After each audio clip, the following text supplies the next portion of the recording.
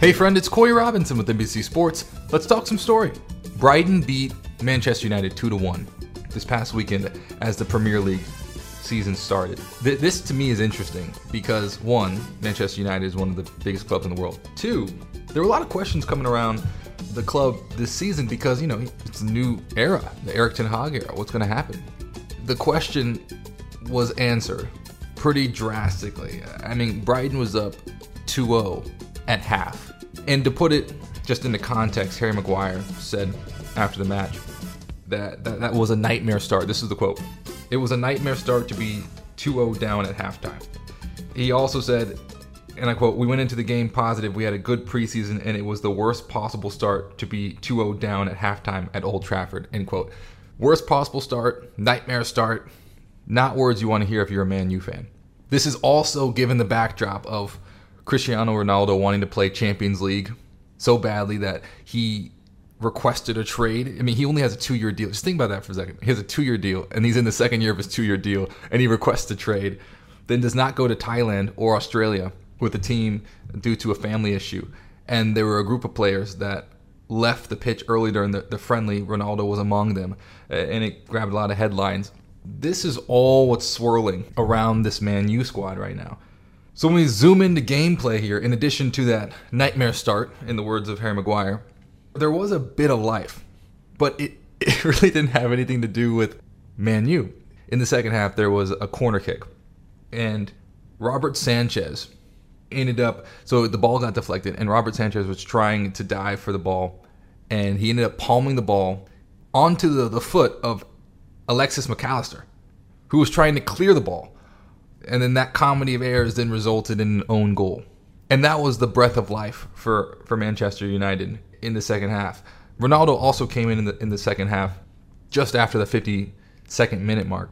But the biggest issues, in addition to all the things I mentioned swirling around the team heading into this regarding their star, Ronaldo, there's an issue that Robbie Mustoe brought up during the broadcast, which is the general transfer window for United has been incredibly disappointing. And that's interesting to note because there were some moves made, but ultimately what we see here is a lack of quality. That's like the one thing that keeps coming up. If you watch the match, there were instances in which the midfield ended up turning the ball over, giving the ball up, not being able to give the strikers the chance to score until the second half when Ronaldo had a couple opportunities to get Marcus Rashford involved. There was one or two opportunities where it looked like there was an opportunity to score, and it could have converted. But Sanchez actually denied Rashford point blank on one of those occasions. But all that life was in the second half. So Robbie Mustoe's point, which is a really interesting point, is United has to upgrade in the midfield. Because you have Bruno Fernandes, you have Marcus Rashford, you have all these incredible strikers, you have Ronaldo. You have to give them the ball. You have to give them the opportunity to make plays. Tim Howard also had a really interesting point that I thought was interesting. He agreed with the quality upgrades, but the quality upgrades on his list were center back, center midfielder, right back, and a number 9. And they all had to be like world quality for United to have a chance.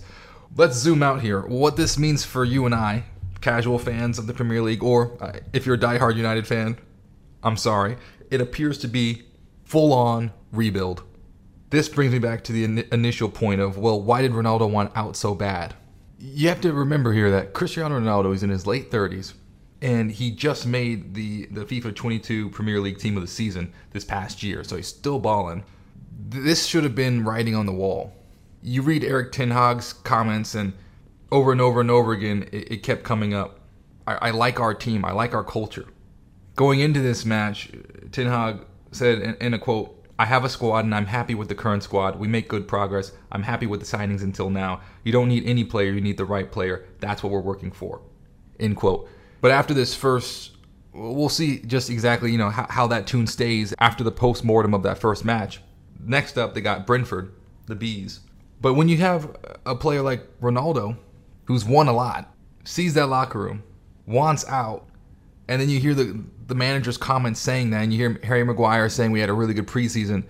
This is like you're trying to jump ship early. Something's wrong here. And I think we're starting to see those cracks pretty immediately. We'll see how Manchester United reacts going forward, but that to me was the writing on the wall.